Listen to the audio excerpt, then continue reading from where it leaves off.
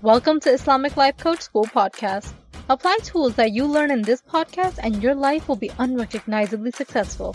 Now your host, Dr. Kamal Akhtar. Hello everyone. Peace and blessings be upon all of you.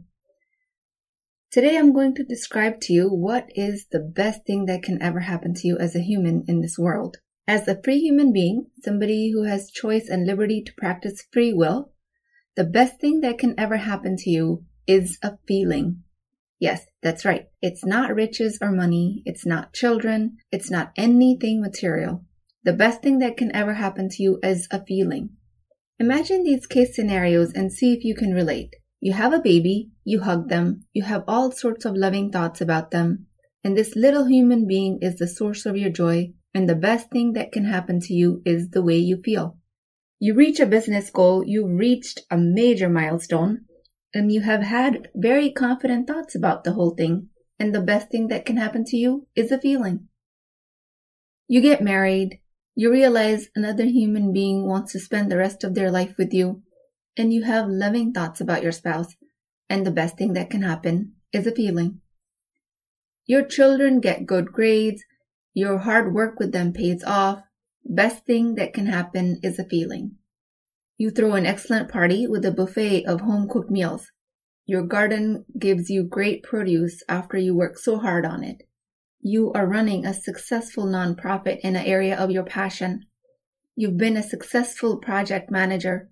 You give great presentations. You perform a successful surgery because years of training are finally paying off. You finish a 5K run. You hike a mountain and push your physical limits. The best thing that can happen to you as a result of any of these goals is how you feel. The best thing that can happen to you is a feeling, nothing else. Think about it. Why do you have kids? So when they grow up to be successful, you can feel happy and proud. Why do you get an education? So you can find a job and avoid the fear of poverty and dependency on others. Why do you do anything in the world? It is either to gain or avoid a feeling. This might sound like I've diminished the best human experience to a feeling, but it is actually very, very good news, and you'll see in a minute why. Currently, most of the things on earth are designed to keep human beings unconscious. We are kept unconscious by the numerous numbing methods that the world has designed for us.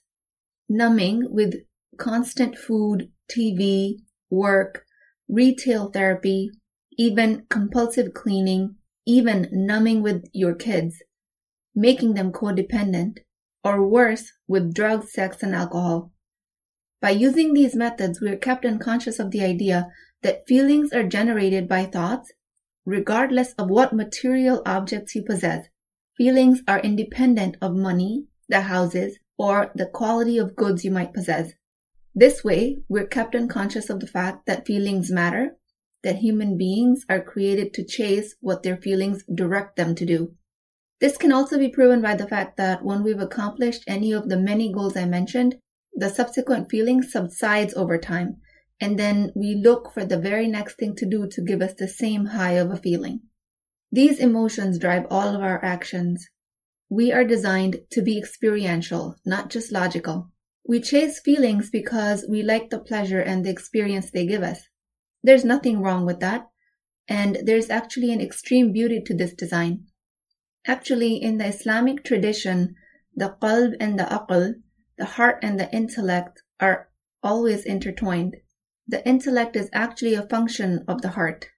They're not two separate entities. As I've described before, recent academia have separated the two, making intellect superior. So what ends up happening is that we chase things outside of us to give us feelings because we've learned to separate intellect and feelings. We chase objects often at the cost of our own spirituality. I built up to this point not to tell you to stop chasing your dreams because it's all just about feelings, but because I want to bring clarity to the situation. Working through a full-time job and getting a master's degree at the same time is hard work. The graduation will bring you joy because it's very easy for you to think you worked really hard for this. Your children seem to bring joy to you because Allah subhanahu wa ta'ala put special mercy in that bond, and it's very natural for humans to think loving and joyful thoughts about their kids. Again, there's always the filter of the mind. Always insert the filter of your thoughts in any situation, because that is where your control is. In each of these cases, the thoughts that bring you positive feelings related to your work or your kids are 2 to 3 on a ThoughtWorks scale, meaning they're very easy to you. The ThoughtWorks scale is a tool I use to help people understand how much mental work they have lying ahead of them once they are trying to believe something new. A thought that is 9 or 10 on the scale is nearly impossible for you to believe. For example, I'm the best swimmer that ever lived versus I can splash about to keep myself alive in the water. One is extremely difficult for you to believe. The other one is much easier. Might be 1 or 2 on the scale of thought work. It comes very easily, super naturally. So anytime any of the thoughts come super easily to you, you mistakenly attach the feeling to the circumstance. This has been a little bit of a detailed concept and I went over a lot in a short period of time. But I believe the more you get exposed to it, the easier it becomes for your brain to understand. Now, going back to the topic that feelings are the best things that happen to a human. At this point, I'm going to flip the script on this. Just like the feeling is the best thing that can happen, a feeling is also the worst thing that can ever happen. When you think about anything that you want to create in this life, when you think about what your goals are, a lot of people just fail ahead of time because they don't want to experience the fear, shame, and anxiety of failure. This is an extremely important point to understand because if a feeling really is the worst thing that can happen in this life, then why live a small life? Why limit your dreams? So what is truly the worst case scenario that can happen? Let's say you decided to invest your money in halal stocks and you lose all of it. You work hard in the corporate world and you lose your job. You love one person unconditionally and you lose them, be it a child, your spouse, or parents. In all of these cases, the worst thing that can happen is a feeling. If you lose money, we can always do thought work around money and think that money can come and go and we can always make more of it. If you lose your job, you always have thought work that can be included. That will sound like, I can always get another job. There's plenty of them in the market. In a situation of losing a special loved one, you're allowed to feel sadness, grief. The amount of period you are in sadness or grief over a loss of a loved one only signals how much you actually loved them. Thought work is also available in this situation if you are emotionally ready to move on. In each situation, thought work is only available when you are emotionally ready to make a change. So you can be in deep grief over your loved one, but still the worst thing happening to you is a feeling, grief. If this has been a little mind-bendy to you, stay with me. Let's say you want to move out of the country to pursue your career dreams or to get married. What is the worst thing that can happen? Clients usually come back saying they could lose all that money in the process. They could lose the time investment in a relationship. What about how they would miss the life they've created here? They would miss their friends. There's a chance all of this can happen if they move away. So really what's happening here is that you're telling me the fear of loss is what's keeping you stuck. This fear is not even letting you consider the possibility that it might be okay. You might just get to live your dream if you get over the fear. So fear, being a feeling, is having you fail ahead of time. Interestingly enough, like any other emotion, you create that fear from your thoughts. So if an emotion is the worst thing that can happen, then what is the harm in trying? Failing ahead of time is keeping you stuck for very inconsequential reasons when you're uncomfortable with your emotions. And that inconsequential reason is your emotion. Think about it. If you lose the money you invested in a brand new business, if you lose the time, the effort, and in the end you did not achieve your goal, you might sit there and have to feel shame and embarrassment. Just more negative, uncomfortable feelings. And let's just say you completely fail, even though that failure is subjective, being created by your mind. But let's just imagine we can call it a complete failure for the sake of this example. Then you can just always revert back to your previous state of affairs. Worst case scenario, you lost time investment in a relationship. You put effort in a business by quitting your job, but the business didn't take off. You can always just revert back to your original state of affairs. It could be having another job or being single or whatever the previous state was. But think about this. You at least took a chance of chasing your dreams. Even if you fail, you can just come back to the things the way they are now. But with this method, you would have gained so much more insight into what it takes to chase your dreams. You would have tasted what it is like to live a conscious life. And that right there, my friend, is worth all the failures in the world. The unconscious life that the world has created for us has us falsely afraid of chasing our dreams. A conscious life can fix all of that. What a tragedy if you are to live your life passively, never engaging your higher consciousness. And you think that a passive life is all that is happening, but it actually comes with a side effect of regret and low confidence. It is not just a passive life. It is not being able to actualize your calling on this planet. What kind of feeling are you willing to feel to actualize your calling? Since emotions are the worst thing that can happen, you are missing a huge opportunity of actually living your life by being afraid of your emotions. A little bit of a review here for somebody who might be listening to this for the first time. An emotion is experienced by the human body as a set of sensations. And like I've explained to you in previous podcasts, if you are to explain an emotion or a feeling to a robot, you would say, when I feel fear, I sense heaviness in my chest, an uneasiness in my body, flushing in my face, tingling in my fingers, or something like that. Then you'll tell the robot that the worst kind of fear is just a set of sensations, and that actually does not kill you. But the whole point is that humans were designed to interpret these sensations to be very detrimental, so humans avoid them at all cost. So bring these sensations to consciousness. Be mindful of what your body is experiencing at any given moment, and then ask yourself, is there an actual threat here, or am I just avoiding a feeling? Whenever you are experiencing rejection, shame, fear, or embarrassment, or any uncomfortable emotion, think about how you would explain it to a robot in terms of bodily sensations.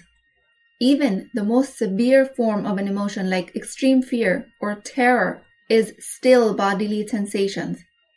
How would you describe your internal state if I injected you with 10 cc's of terror in an injection form, and you had to sit there on a chair and feel that feeling? For me, terror in my body feels jittery. My whole skin feels tingly. It's a very dark, dense, gray sphere that sits right in the middle of my chest. Describe your emotions in terms of sensations like you would to a robot. Does it have a color, shape, smell, taste? Is it moving? Is it standing still? Where in your body are you experiencing it? This is the experiential part of feeling an emotion, and it is an excellent exercise for bringing emotions to awareness. So far, it seems like I might have only described how to experience negative emotions, but I also highly encourage that you guys experience and celebrate positive emotions. Also bring to awareness the sensations that happiness and joy bring to you. Describe that to a robot as well, how that would feel in your body. Savor it, be thankful for it. We are quick to disregard our positive emotions because, again, we are afraid to lose them. But if Allah subhanahu wa ta'ala has blessed you with a positive emotion, don't deny yourself the opportunity to enjoy it, but instead experience it fully. That is super good for your health as well.